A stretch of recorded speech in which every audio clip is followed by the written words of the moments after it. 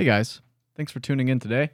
I just wanted to let you guys know I have been moving the last couple of weeks, and so the podcast has been off to a bit of a slow start, unfortunately.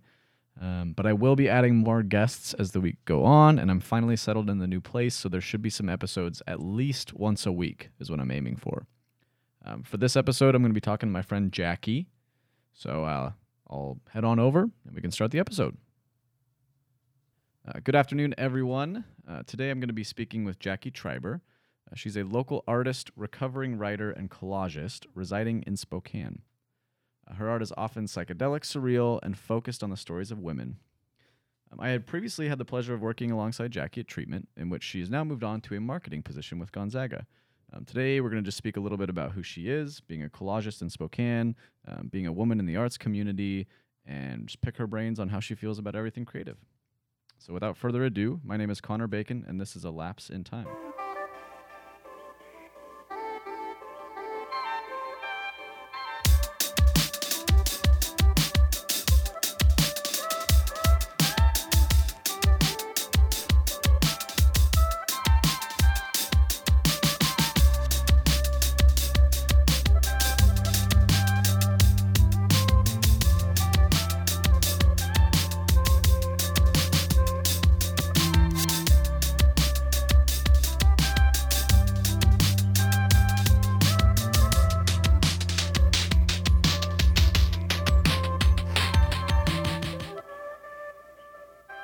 Cool. Jackie, good afternoon. Good afternoon to you too. Hello. Let's open up a little bit about who you are, where you're from, and what got you into the arts. Yeah, sure. So I am, as you said, a collage artist. I've been doing that for about 6 years now. Prior to that, I was a writer. That was my central identity for the longest time of my life. I kept hitting several blocks with writing, and I felt like my creative life was over in a lot of ways. I also had a partner at the time who was telling me that my writing was more of a hobby than it was an art form. Yeah. So that really kind of cinched a bummer. That cinched the deal. Sorry to open this up with a bummer of a tale. You're dropping bombs out here on the podcast today. But that actually inspired me to figure out like other modes of creative expression. I had really latched on to the idea that I was centrally a writer, and that was it. So I had that dry spell. I was living in Portland, Oregon at the time. I went to a collage night hosted by my friend Kevin Samsel, who I'm still close friends with. And it was just this free-form space to be with other people and to make collage work. And I just sort of tinkered around and tore things out of National Geographics like most people. And kind of assembled some really freeform, subtle works of art. And then over the last 6 years, I really believe I've honed my own style and my own methodology. And that's kind of what brings me here today. That's what I've been doing for the last, 6 years. So yeah, cool. So where did you grow up then? Because I think you're from the South, if I'm not mistaken, or somewhere over there. That's for most Northwesterners, it seems like anywhere like east of the Cascades is like the South, which I guess, You're from California. You're a Southerner, right? Yeah. You're from Mexico, right? That's always been a hard question for me to answer. I'm from all over. I grew up a lot in Kansas, but also in Florida. I've lived in like 9 different places, states. Yeah. So prior to living in Spokane, I lived in Portland, Oregon for 13 years. Before that, I was in Kansas. Before that, I was in New York, back and forth between that and Kansas. And it's just... So you've seen some shit. Yeah, it's been a wild ride. Been a wild ride. And I've been here now in Spokane for 3 years. I think it was August 2017 that we moved here. So did you go from being a writer to a collagist, or have you always been into art, like from a young age, or what was the progression, I guess, of that? Yeah, I'd say I've generally been a creative person who has needed to make. It is like a compulsion for me. And as a kid, I definitely tinkered around with like building things. Like I would build my sister like doll houses and stuff out of cardboard. like the most weird, like I wasn't even into dolls. I was just like, let's do this. Let's go. Or I would work with clay and I'd build flowers out of clay. And then alongside that, I would just constantly be writing. So in one form or another, I've been a generative person, an experimental person. Sure. And yeah, so I think I've always been kind of drawn to creating stories and building things. That's kind of the blueprint of my identity, I think. Yeah. So where do you start when you get into a collage? Like, what's your starting point? Are you starting with the story first, or are you just starting with nothing? This sounds like a cop-out, but a little bit of both. Yeah. I like to come to each piece with a bit of a beginner's mind or blank slate, and because that's all you have, really. Sure. It's the blankness before the universe is created. And sometimes I go to a piece with a little bit of visioning, something that's built up, much like writing, that's sort of built up over time, like a residue that I kind of just want to get it out somehow. That could be like line shapes, contours, textures, figures, or just a feeling. And then I kind of will then spend the time looking for those elements out in the wild, out in life, to bring them together into that sense I had, or that story that I had. And then, as I'm sure this happens for a lot of artists, the story or narrative kind of comes together in the process. So I don't always have like a fully baked dish ready to go before I sit down to make art. It just kind of, I don't know, magically comes together. Yeah. That's interesting. And then, so you're doing all cut and clip, right? So you're pulling things from, like you said, National Geographic, and then are you just glue sticking it down onto like cardboard paper, or how, like, what are your tools? So up until about a year ago, so basically once the pandemic started, I switched to digital. So I've been doing a lot of digital collage using, it's been a completely different process. So I'll describe that first. I'm now using Procreate, and I'm using a program called Paper. Okay. Both allow me to cut and paste, if you will. Sure. But they also offer me like different paintbrushes and markers and all sorts of fun stuff. Prior to that, I was a paper collagist, or analog artist, as most people refer to it. And that was a process of using an X-Acto knife or like tiny scissors, like, I don't know, and cutting out people, backgrounds, and shapes to create this like new whole out of these disparate parts. Yeah. So yeah, it was a lot of glue sniffing and a little bit of that lacquer. Yeah. And some accidental cuts and nicks here and there. But yeah, it was mostly cutting and pasting and arranging. And I guess on top of that, I was also doing some 3D like sculptural collage too, where I was like folding things so they could stand on their own and not necessarily be pasted to a background. Sure. Which was really fun. But that's also kind of like on the edge of collage, like bordering on sculpture. Yeah. You're leaking into performance art at that point. Oh yeah. Yes. That's my next move. You called it, Connor. You know are me now so well. The collage. Oh God. You just tape pieces of clothing to different parts of your body. Hey, I've actually thought about it. It could be cool. Yeah. Same with like clothing design. Like I think collage and clothing design could be really cool. Yeah. So then with the digital, because I just recently I got an iPad as well, and I've been dabbling in Procreate. It's cool, but I'm confused most of the time. So are you cutting with paper and then you're pulling those images into Procreate, and then that's where you're doing, or can you cut it all in Procreate? You can, and I'll actually echo what you just said about being confused with Procreate because, like I said, I was firstly an analog artist, and slipping into digital and using Procreate has been a little bit of a learning curve for me, including the cutting process. The other app I mentioned, Paper, which I think has been around for a few years, you can cut a little more easily.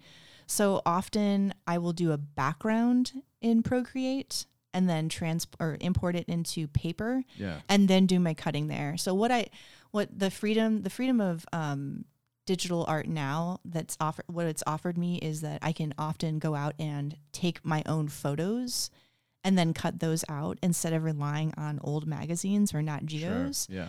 So it's really my creative process from the start to the finish versus me being like, ooh, what can I steal? Like collage is a lot of thievery. Yeah. Well, I think most, what do they say? Like good artists steal and mediocre artists something. I don't fucking know. But they say something about that. Like, how do you feel then about like the stealing of it? Have you like grown opposed to it as time has gone on? Or do you think that like, nothing's new under the sun and that everything is, a remix? That's what I learned in college. Shout out to Travis if you're listening. Yeah, what's your take on that? Oh, that's a good question. I think collage, is inherently kind of a subversive art form. Like, you can go out and basically steal large corporations' logos if you want to, and their colors and their photography. Say you have like a fashion magazine in front of you, and like Armani put together a photo shoot. Like, you can go in and just fucking steal their work. Yeah. Which as like an anti-capitalist, it feels kind of like good and warm inside. I'm like, ooh, yeah, give me more. Ooh, for the greater good of socialism, here we go. Yeah. We didn't know this podcast was going to take this turn, but here we are. So I think the like originators of collage, which I think it goes back like quite far, but like the modern originators of collage were Dadaists and Surrealists.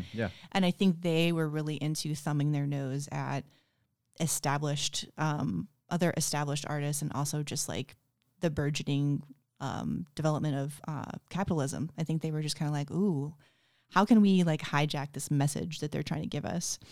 So on one hand, I think there's like originality in stealing from others and putting that together into making your own thing. The idea of there's nothing new under the sun, I don't agree with that. I've never agreed with that. I think there's always something new to discover, and that's like what makes art exciting to me. Yeah, I agree. I mean, even if you have the same format of something, but even by rearranging it slightly, it's still different, and it might not be. I don't know. I actually read a quote on the Cinema of Tarkovsky Instagram this morning that I really enjoyed, and actually I should just read it. Please do. It was really good, and I read it this morning. Let me pull it up here just a quick second. So it said, end quote, I wrote earlier of the mutual dependence of the cinematic image and the experience of author and audience. Prose, too, of course, relies on the reader's emotional, spiritual, and intellectual experience, as does all art. And the interesting thing about literature is that however minute the detail which the author puts into each page, the reader will still read and see only what he has been prepared for by his own and only his own experience, by the mold of his character, since these have formed the predilections and idiosyncrasies of taste which have become a part of him. Pause. Those are really big words, and I didn't stumble on those, so thanks, guys. Not even the most naturalistic and detailed passages of prose remain within the writer's control. Whatever happens, the reader will perceive them subjectively. Cinema is the one art form where the author can see himself as a creator of an unconditional reality, quite literally of his own world. In cinema, man's innate drive to self-assertion finds one of its fullest and most direct means of realization. A film is an emotional reality, and that is how the audience receives it, as a second reality. So, deconstructing that passage, I think it's really interesting that like you can create something and you have your own your own idea of what it means to you, but no matter whatever you think that is going to mean to other people, as soon as it hits their eyes, they attribute their own experience to it and it becomes their own, and they might not even be capable of seeing it how you did. And even if you explain it how you wanted it to be, there's a chance that they're going to look at it and be like, oh, I don't get it. Or like, oh, this means this completely different thing to me.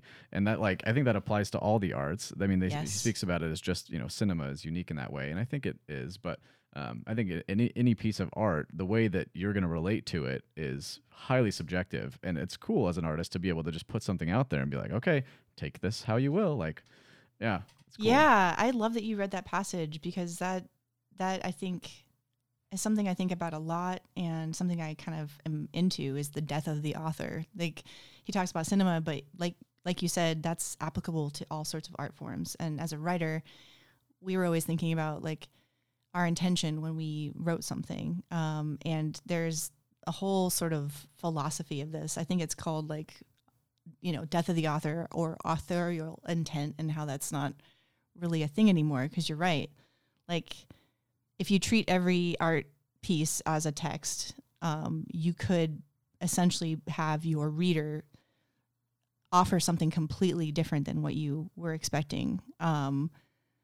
So how do you feel about that? Like, does that, when you saw that quote and you read it, it sounds like you shared it. I know you did because I saw it earlier on Instagram, that you maybe believed that as well. Like, do you also feel like? Oh yeah, absolutely. I think it deeply resonates to the point where, I mean, I don't think that some of my favorite photographs I've ever taken, right? And it just deeply enriches me. Like I can just feel, I'm like, oh my God, like I love this photo, like this one hanging over here. Yeah, that's beautiful. I love that photo. I was walking down the Monroe Street Bridge in the fog, and I was just some dude in a trench coat was walking by, and it like to me it is kind of this relationship that I have with Spokane, right? Of like, it's kind of always been this misty, ethereal place that like I don't always feel super comfortable in, but there's times where I have, and there's times where it's felt like home, and it's always felt like, I don't know, all these different things, but some other person could look at that and be like, oh, it's some dickhead on a bridge. That's what we have.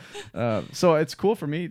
I think you can almost hide behind that, guys, when you're creating something. And, like you can really get deeply invested in your work and then not feel offended if someone else has a different, a different view of it or a different relation to what you created, which I think it helps a lot with that. Maybe artist's ego, that some artists really are attached to the things that they make. Is I don't think I'm attached to too many things. I'm probably attached to my own ideas. But in terms of like when I create something and someone goes, oh, well, I feel like it, interprets this. Like, oh, cool. I'm really glad that you had that experience. Like, that's really awesome. Yeah. It almost like begs the question as to like whether you created that thing just for that experience, like just for another person to interact with something that you brought to the world. Like that's kind of your role in life in a way, or that's the role of art. I've always felt kind of like unattached to my artwork. Like once I make it, I kind of forget about it. Yep, same. It's just kind of like, or I'm also not the type of artist who like spends hours and hours agonizing over my art. I'm just kind of like, it is kind of like a transformative experience where I go in, I do it, and then it's like, oh, whoa, what just happened? Yeah. Like I wake up out of a stupor. I'm like, holy shit, what did I just do? You find that flow state. You find that point. And I think that's what, at least for me, that's my favorite thing about it. Probably the only reason I even do it, to be honest. Because if I was doing it for, like the fulfilling, views of other people or anything like that, I think I'm already burnt out on that aspect of it. I don't really care what people like. Maybe at least, I don't know, consciously, I feel like I don't really care what people think about the images on Instagram and stuff like that. Like I'll post things from my trips or, more experiential things. I'm not really posting a lot of the good ones that I take. I'll print them out and I'll put them in a folder and then I'll go revisit them in a year or like that. I think that to me is, but the actual creation of it is, that's like the sacred time, that like hour or whatever, where you're just completely enveloped in whatever you're doing. And I think people probably experience it outside of art, in whatever their lane of experiences. Engineers, I'm sure, get sucked into, equations and calculations, and like, that probably grinds the same gears that this does for artistic people. Tangent. I don't know where I was going with that. But. Well, that's fine. So when you were a kid, I know this is a podcast, but the tides have turned. Yeah, who's asking who? So when you were a kid, like, did you get pretty like? Were you an imaginative kid? No, no, not at all. Really? Maybe, I don't know. I think like growing up, I never had the. My parents were never like, oh, you're going to be the creative one. You're going to be the artist. Like, I was never really the one that, I was always very heady, very like intellectual, very up in my head. Yeah. And I think even into college, I was accidentally became a graphic designer. It was not my intention. I went in there wanting to be a music major. So maybe I was creative in music in that way. Got it. But I was like, the counselor said, well, you need another math class. And I was like, no, I'm okay. What else do you have? Like, what else can I do? I could have became an aerospace engineer at that point, but they probably would have had to do more math. So, this is like, well, I have this graphic design program. And I was like, well, I can't really draw. I can't render very well, but like, sure. Like, yeah, let's try it out. Let's give it a go. And it was cool, man. It was like, it was all a creative thinking degree. It was a degree that was based around like, how to creatively think. And that was something I'd never even experienced before. And I think that one through line with the podcast that I've really enjoyed too is like anyone can do it. You don't have to be that super ultra creative person at a young age. Like you can come into it. Anyone can come into it. Yeah, absolutely. Yeah. That's actually a really good point. So I'd love to know more about how you like pivoted from graphic design to film. Because like you really excel at that. Like it was a weird. It's all been weird. So we can get into we go wherever we want to go. So there's where do I want to go with this? I think the way that my brain works, and it's like best explained in some things I've read about like Ayurvedic medicine. I don't know if you ever read anything about that, but I'm like Vata Pitta, which is like air and fire, and so essentially it's like I move very quickly from one thing to another, but then as soon as I get to the new thing, I pursue it with an intense fire until the fire burns out, and then I move on to the next thing. And I think that's been my mom still to this day will, like, you know, whenever I bring my girlfriend over, she'll joke all the time about, oh, he always would pick something up and get good at it and then quit. And then like, and I feel like that's just how I've always been. Like but the nice thing about film and stuff like that, and I will answer the question, is that I think it's a never-ending pursuit of being really good at it. I don't think I'll ever reach a point where I'm like, okay, well, I'm bored of this, because there's so many ways you can always improve at it. It's not like math where there's like a benchmark where it's like, okay, well, I've done calculus, I'm cool, I can move on now. But I said I was going to answer your question and I forgot it. What'd you say? Oh, how I got to film. So yeah, so I was in the graphic design program, and I was like, man, like I'm an okay illustrator, but nothing great, you know, like I'm more on the tech side of things. And I had not really had a camera ever up until that point. Wow. Like I had a video camera when I was younger, and it was the little one. I did these stupid little YouTube vlogs where I would talk into the camera, and I have these videos online. I want to see them. I'll show you after this, but they can never see the light of day after that. But like just these little vlogs when I was way younger. But outside of that, I never really had a camera. I've always liked documenting things, but so I was like, well, you know, the competition is steep, you know, coming out of school. There's not very many design jobs, and, you know, there's really good designers out there, people who are just like naturally talented. Yeah. So like, well, so in all of my divine wisdom, I was like, oh, I'll buy a camera and that will be not competitive. like there's no way that people are going to be out there trying to take photos and videos. And oh God, was I wrong? But yeah, I mean, I've just been lucky. I think I've been really lucky. I mean, I had a professor that helped me get the job at treatment. He, you know, connected me with Benji, and then I did some video for the Humane Society, and he was like, well, we need someone to do video. I was like, okay. And I didn't know anything about it. Like I was pretty garbo. I just read a lot of manuals on how to use a camera. And then, you know, Tobias, who actually did the song for the podcast, he helped me out a lot in his few months before leaving. And then I guess I've just obsessed over it ever since. And that's where I've landed. I love this journey. It's so lovely. Cause like, you know, like you said, I'm not at treatment any longer, but like your video work is what inspired me to want to work there. Well, thank you. Yeah. Nice. Like I love hearing the 0 point to like where you are now, because you really like excelled. You're like one of my favorite videographers in town. Well, so yeah, I appreciate that. Yeah. I don't feel like that. You should, seriously. I feel like that, and I don't think I have full blown imposter syndrome, but there's like a side of me that's like, dude, like there's like people who went to film school and like learned all this stuff, and I'm just like, well, I just had good opportunities, and then instead of being like, oh, I don't know how to do that, I try to lean towards like, well, I can figure that out. You know, like I'm sure there's something I can do to learn how to do that stuff like that. You know, I don't have a hard time learning things. Yeah. So I was like, well, you know, maybe I can figure it out. And there's always gonna be people that are better than you. I think I have a better grasp on photography, honestly, but don't tell anyone that. Well, I wonder if that's the kernel of what makes a good or decent artist, is like this curiosity or willingness to learn. Oh yeah, I bet. Like, yeah, because I think, you know, half of it's perspiration, half of it's like, you know, God-given talent. He who can render a portrait with a perfect nose and beautiful hands. But I think that attitude you have of like, well, if I don't know it, I can learn it, is like maybe half the equation at least. Yeah. Did you go to school for writing? I'm going to pivot a little bit. Or have you just always written? I've always written, but then I decided, I think foolishly, to get a degree in English and creative writing. Sure. And I say foolishly because a lot of what I wrote during that time was academic writing.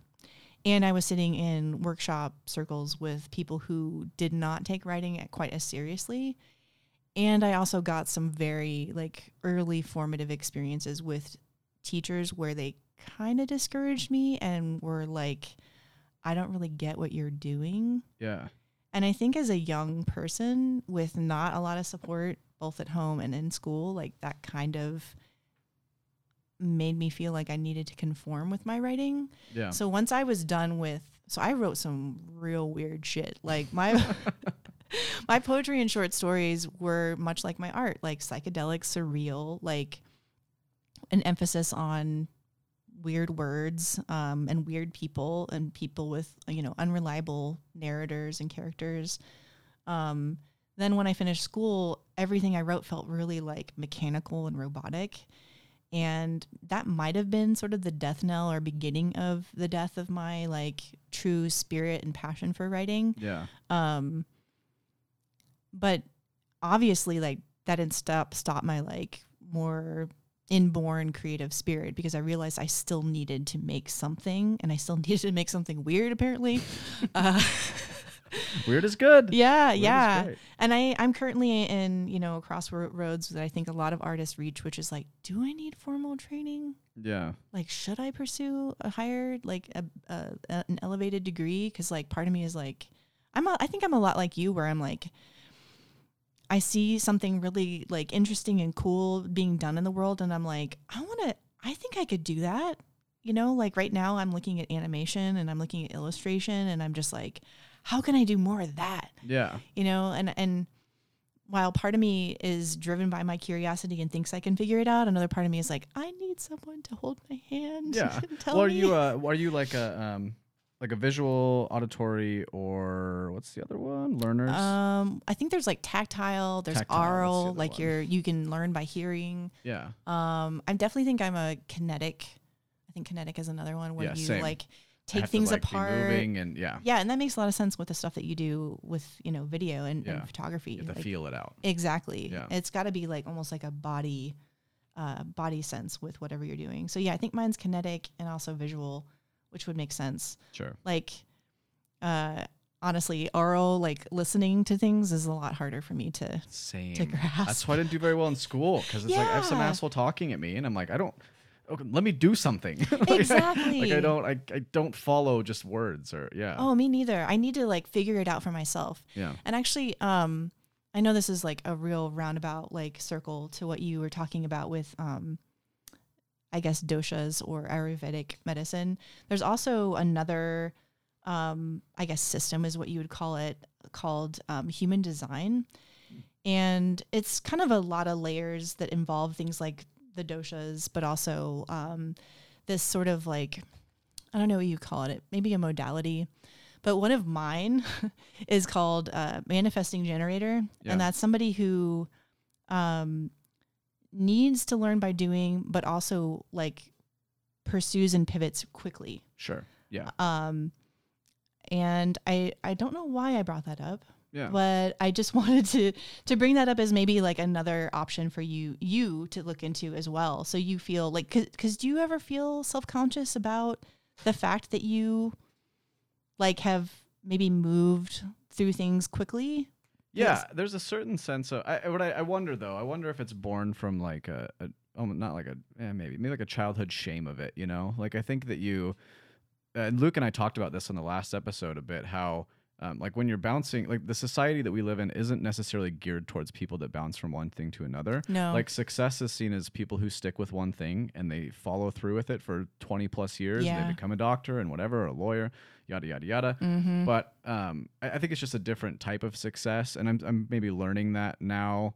But I mean, there will always be a bit of self-judgment, I think, for, well, why can't I just stick with this one thing? Why can't I just, I wish I was like these people who are producing these amazing videos, because that's what they do every single day. They wake up, they make videos, boom, they never get bored. Life is good. Mm-hmm. And I'm like, dude, I get up, I make a video, I have a burst of creativity for 24 hours, and then I don't want to touch my camera for 3 days. And that is how I operate in almost every facet. And it's I will hyper obsess over the littlest things too.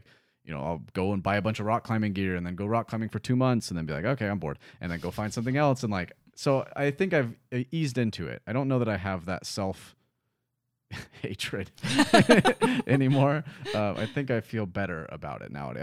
I think I've accepted myself a lot in the recent years in general. And so, if that's the way that I am, then that's the way that I am. I jump the fuck around. Yeah. Yeah. No, I do too. And I feel or sense that collage probably won't be like the end game for me. I'm sure there will be some other pursuit that I do. And I think we should just not feel ashamed about that. Yeah. Like, that's just who we are. It's a no shame game. Nope. Do you were talking about video stuff for a while there. Are you still doing like documentary type of things? Are you still filming stuff? And here and there, that is another thing that I feel like I need to be in concert or community with other people to learn more about it.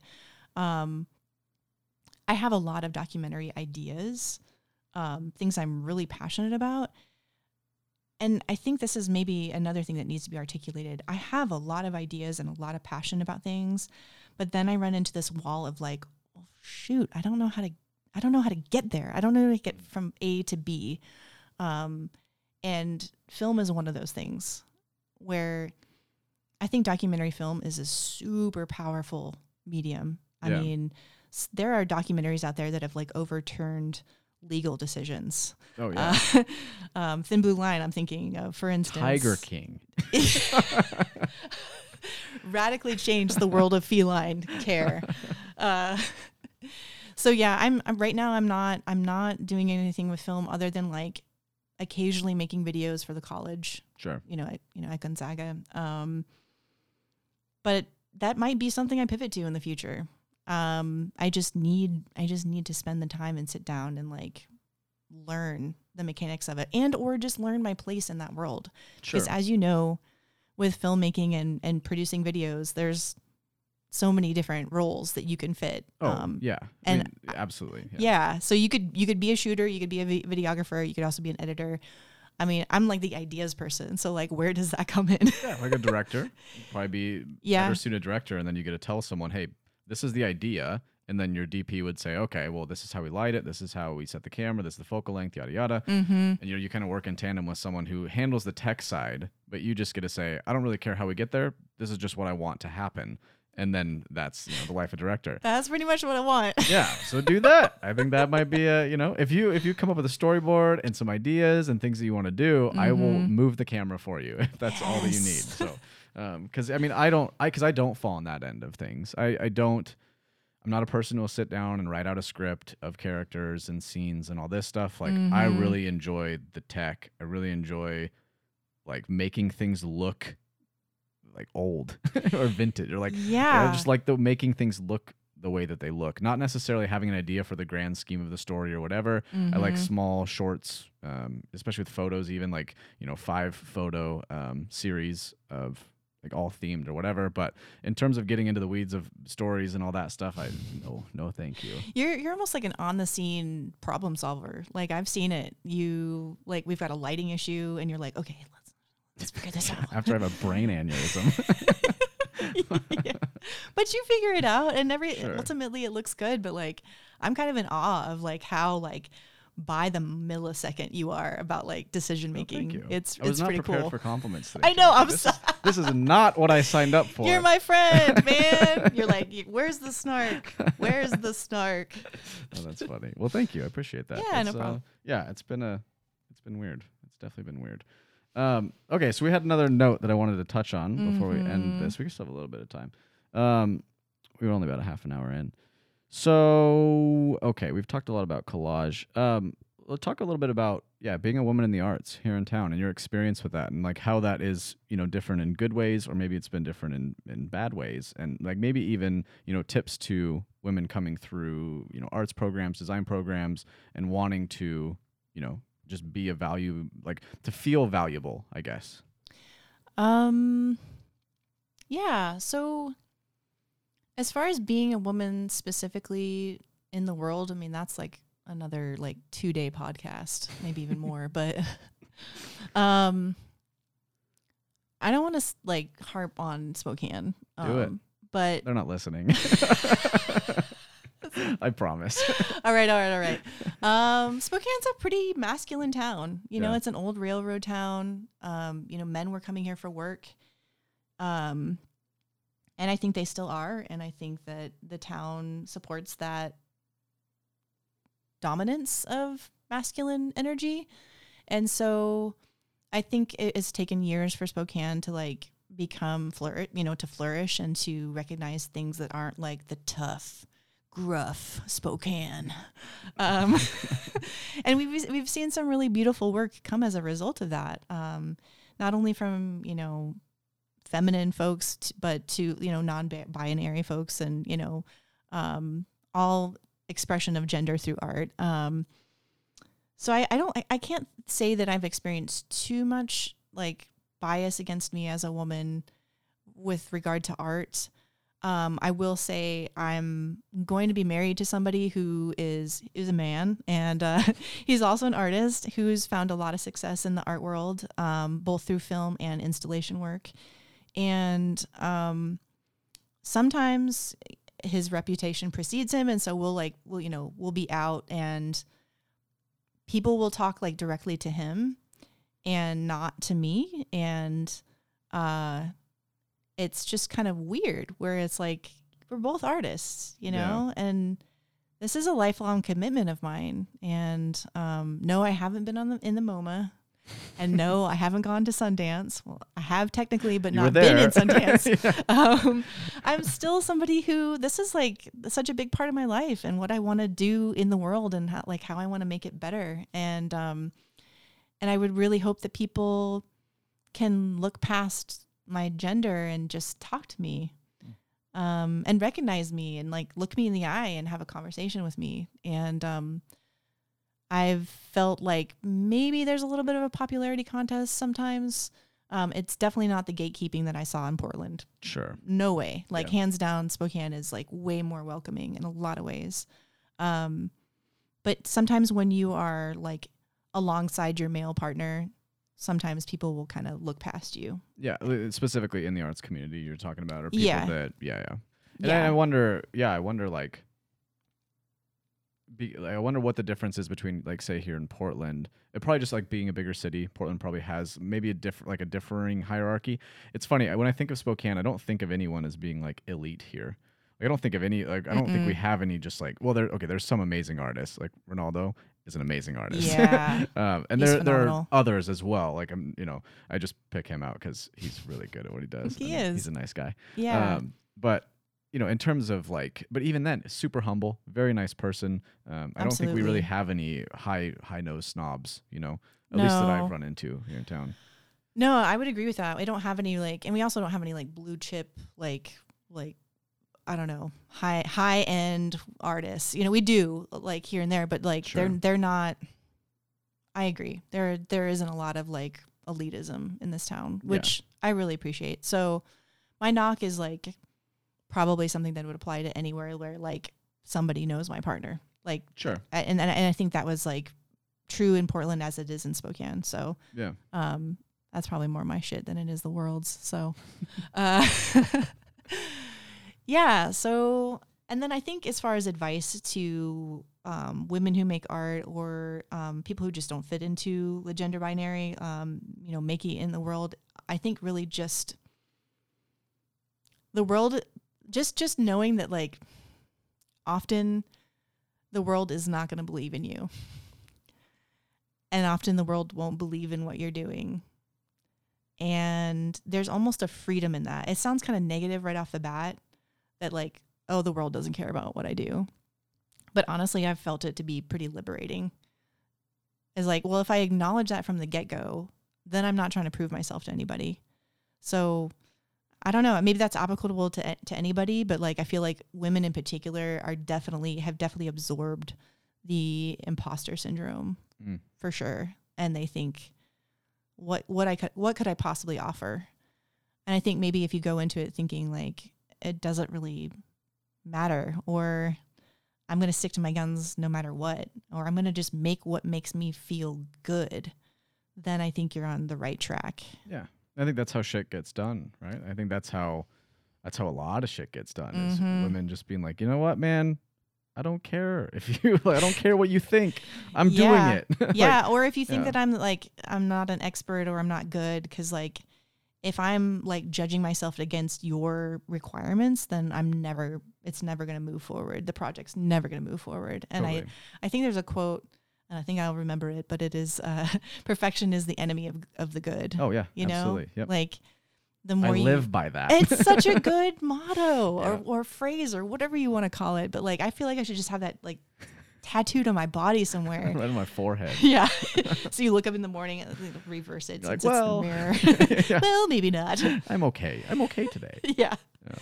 So with like people coming out of college, especially, it's a really intimidating place to be, right? It's really intimidating to come out and you have all these industry professionals, these people doing it big, and you know, you're just this student who just learned how to do contour drawings like with your eyes closed, and then to come out into the world, you go, oh shit, like how do I, you know, like I think the remedy to that lies in your answer, that you just really have to not give a shit. Like there will always be people better than you. There will always be people who are pumping out, you know, more content, whatever. And at the end of the day, like if you just keep your nose, because you could sit on social media and scroll this all day long and be like, damn, I wish I was doing that. I wish I was doing that. But like literally turn your phone off, shut off your computer, go out front with a camera or with whatever, and just make something. And you're already a step closer to where you want to be than you would have ever been sitting there thinking about it. Yep. And I think like doubt is probably the enemy of progression, right? Like absolutely. If perfection's the enemy of good, doubt is the enemy of perfection. Put that shit on a badge. One that just sort of came up, and it's not even a question, is just like regarding social media and being an artist and making it, air quotes. Around. Yeah. What does that mean to make it as anything in general? Yeah. Like, is it financial freedom? Is it clout? Is it like, how does one measure making it? Or is it just being happy with whatever you're making? How would you define success? I kind of consider myself a fairly ambitious person. And I think actually Luke, your last guest and my former boss, has called me ambitious. I never knew if that was actually a good thing. So, and maybe that ambition is really just rooted in like that creative energy that I just can't get rid of.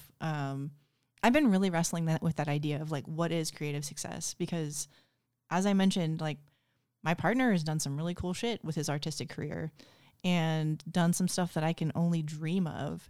And still there's been times where he's been racked with, I could have done so much more, or I can do so much more and I'm not, or those were the good old days and now where am I? And so like being an outsider to that, I kind of recognize that there really is no like physical external marker to show you that you've succeeded, that it really is a matter of, I know this sounds so fucking cliche, but like a matter of perspective and a matter. Yeah. Yeah. But even then you struggle, because like you also have the voice of society or your parents or whoever being like, you know, an artist isn't successful unless they're making money from it, or they have 74,000 followers on Instagram. Sure. You know, so it is kind of a delicate balancing act of perspective and acceptance, but also like you do kind of want to be seen by your community. So I have a question that ties in with that, because I think, and I'm probably at a crossroads between the two. So in your level of enjoyment of creating and how that also relates to your job and whether or not you're working in the industry. Because I think in a way, I would say that success for me is being able to work and be creative at the same time. And that is like I don't really care how much I'm making as long as I'm able to do that, because you know, I've made more money than I make now. I've made less, and I've been equally unhappy on both ends of those spectrums. Yeah. I think that my base level of happiness comes when I'm able to, you know, do things in an environment around people that care about what I'm doing and, you know, care about what they're doing.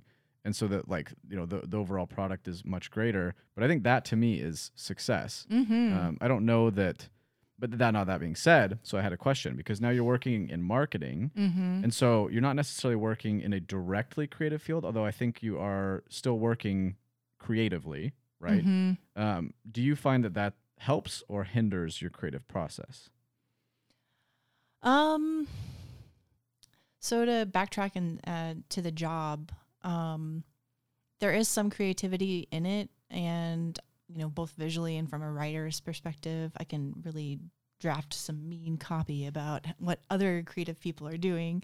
But I think maybe that's the tension I'm existing in right now, is that like I have a really good, stable job surrounded by good, awesome colleagues. But what I'd really love to be doing is actually creating and or helping other people create. So teaching art, maybe.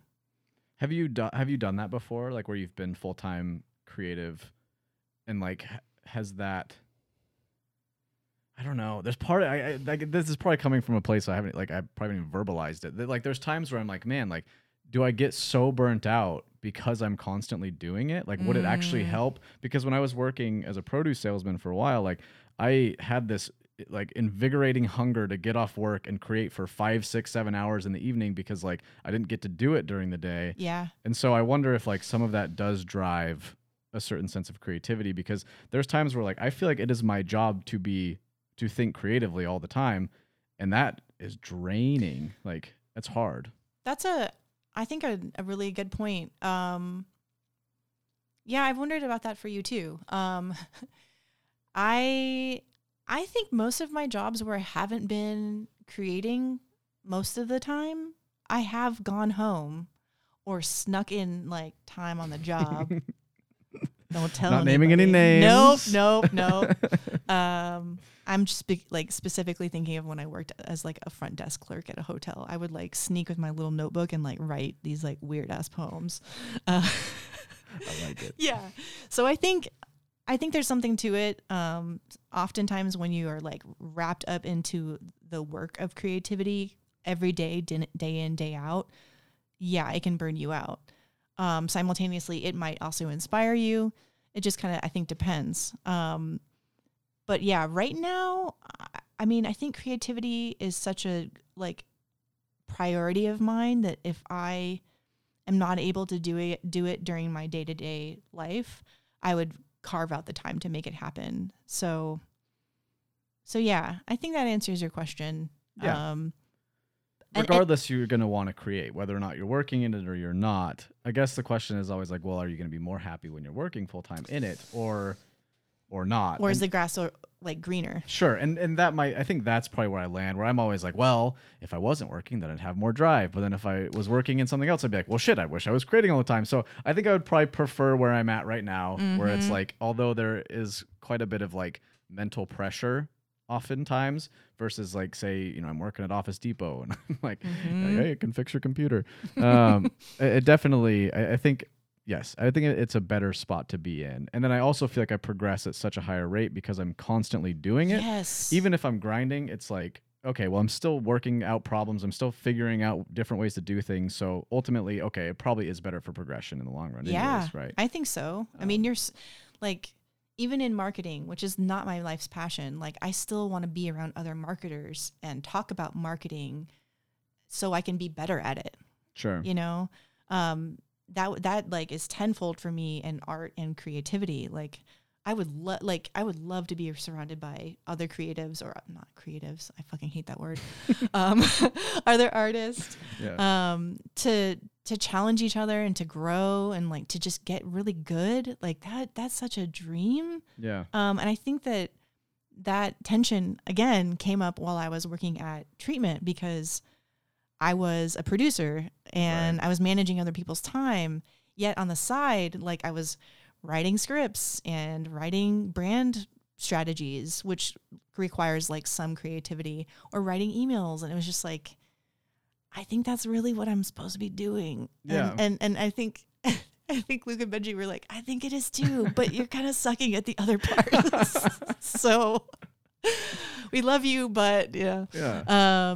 Which is interesting. I mean, I think that like a little bit of a side tangent. So we have Gilbert in the position now. Yeah. And he's very like that minded though. Like not really, he wants to be around the creative people, but he doesn't, I don't think he wants to be creative. I think he enjoys the managing of that. And like, and I can't imagine having to do that while wanting to be creating things. Like, I'd be pissed. I'd be like, dude, like, I want to be doing the things that I'm scheduling people to do. Yeah. And then it's like, you just watch your eternal time clock ticking down as you're like, well, maybe next year I'll get there. I would honestly be jealous of you and Jacqueline and everybody else. Like, because I know there's constraints to your work, and I'm not saying it's easy by any means, Sure. but like, you're kind of doing what you like love to do. You know, you're energized by that work. Yeah. And that's something I really want in my life, and I just don't know where that's going to come from. Start a workshop. Yeah. You know? Yeah. I mean, I just don't know what that's going to look like. Well, yeah, but I think we're going to go off on a little bit of a tangent here. I think, again, this is a Tangent King podcast. I think, though, just doing something, right? It's the, you know, getting back into like Hinduism and Buddhism and whatever, all these kind of spiritual religions. You know, a lot of it is like just doing, you know, like taking that first step, which is the hardest step. And then rather than thinking, or rather than, because when you're thinking, you are not being, you know, when you're theorizing, oh, well, or planning, especially, you're not being, but when you're doing the thing, like once that you open the door to the workshop, well, now you're doing the thing, and then now it's a real thing, and it doesn't matter logistically how it was going to work out. Like it will work out, and things often do. Yeah. They do. They do. And I'm like 70% doer, 30% thinker, / like fear monger for myself. Oh, see, I'm a good 75% fear monger for myself. Ooh. But somehow that 25% kicks the shit out of it every day. Yeah, dude, so. it wins. It wins. Yeah, you only need a little bit. Yeah, maybe my ratios are off. They might be off. But yeah, the fear part kicks in, especially like in a month I'm going to be 39. Wow. And so like things like retirement and having your shit together and you know, all this adult stuff that I think is a total scam. It is. My parents are 50 in their mid 50s and just bought a cabin and spend every fucking weekend up there just hanging out by the fire and making, you know, whatever they call it, where you change things about, I don't know. What's an R word? What is that word? Renovations. Holy shit. Making renovations to the, like, that's just what they do. And they both feel like kids again. And I don't think age is, honestly, as you get older, I think age still just is a number. As you know, your 50s, your 60s, your whatever, like you can still have a childlike. That's true. You know, that's true. I can just still be a dumb teenager for the rest of my life. I probably will be. Vibe it out. I'll be right there with you. But yeah, I kind of have to like put an auric cloud around me that just like blocks out all of the messaging that's like, you got to have a responsible career and do all this shit that makes you miserable. I don't want that. Yeah, just let it go, man. I think you just have to find a way to make money. And really, if you do that, then, you know, there's people doing it. So that is the thing that gives me, you know, not to slip into Range's end of his podcast. God, so many deep cuts. Is, you know, Luke always asks people at the end of his podcast, like, what gives you hope? Well, I'm going to answer it for my own podcast, Luke, and you didn't even ask it to me. I think what gives me hope is seeing that other people are doing these things. And if they can do it, I can sure as shit do it. And if they can do it, you can do it. And they're like, the only thing that differs from you and somebody else is probably like, I don't know how you look and maybe certain personality traits, but at the end of the day, like, I'm pretty sure you can all figure it out, you know? Yeah. I did not expect to come away from this podcast feeling like I can do it, but I feel like I can. Like, and I think it waxes and wanes. You know, some days I wake up and I'm just like, I am a fucking genius. That might be manic depression. Connor's like, I'm not even gonna hear the rest.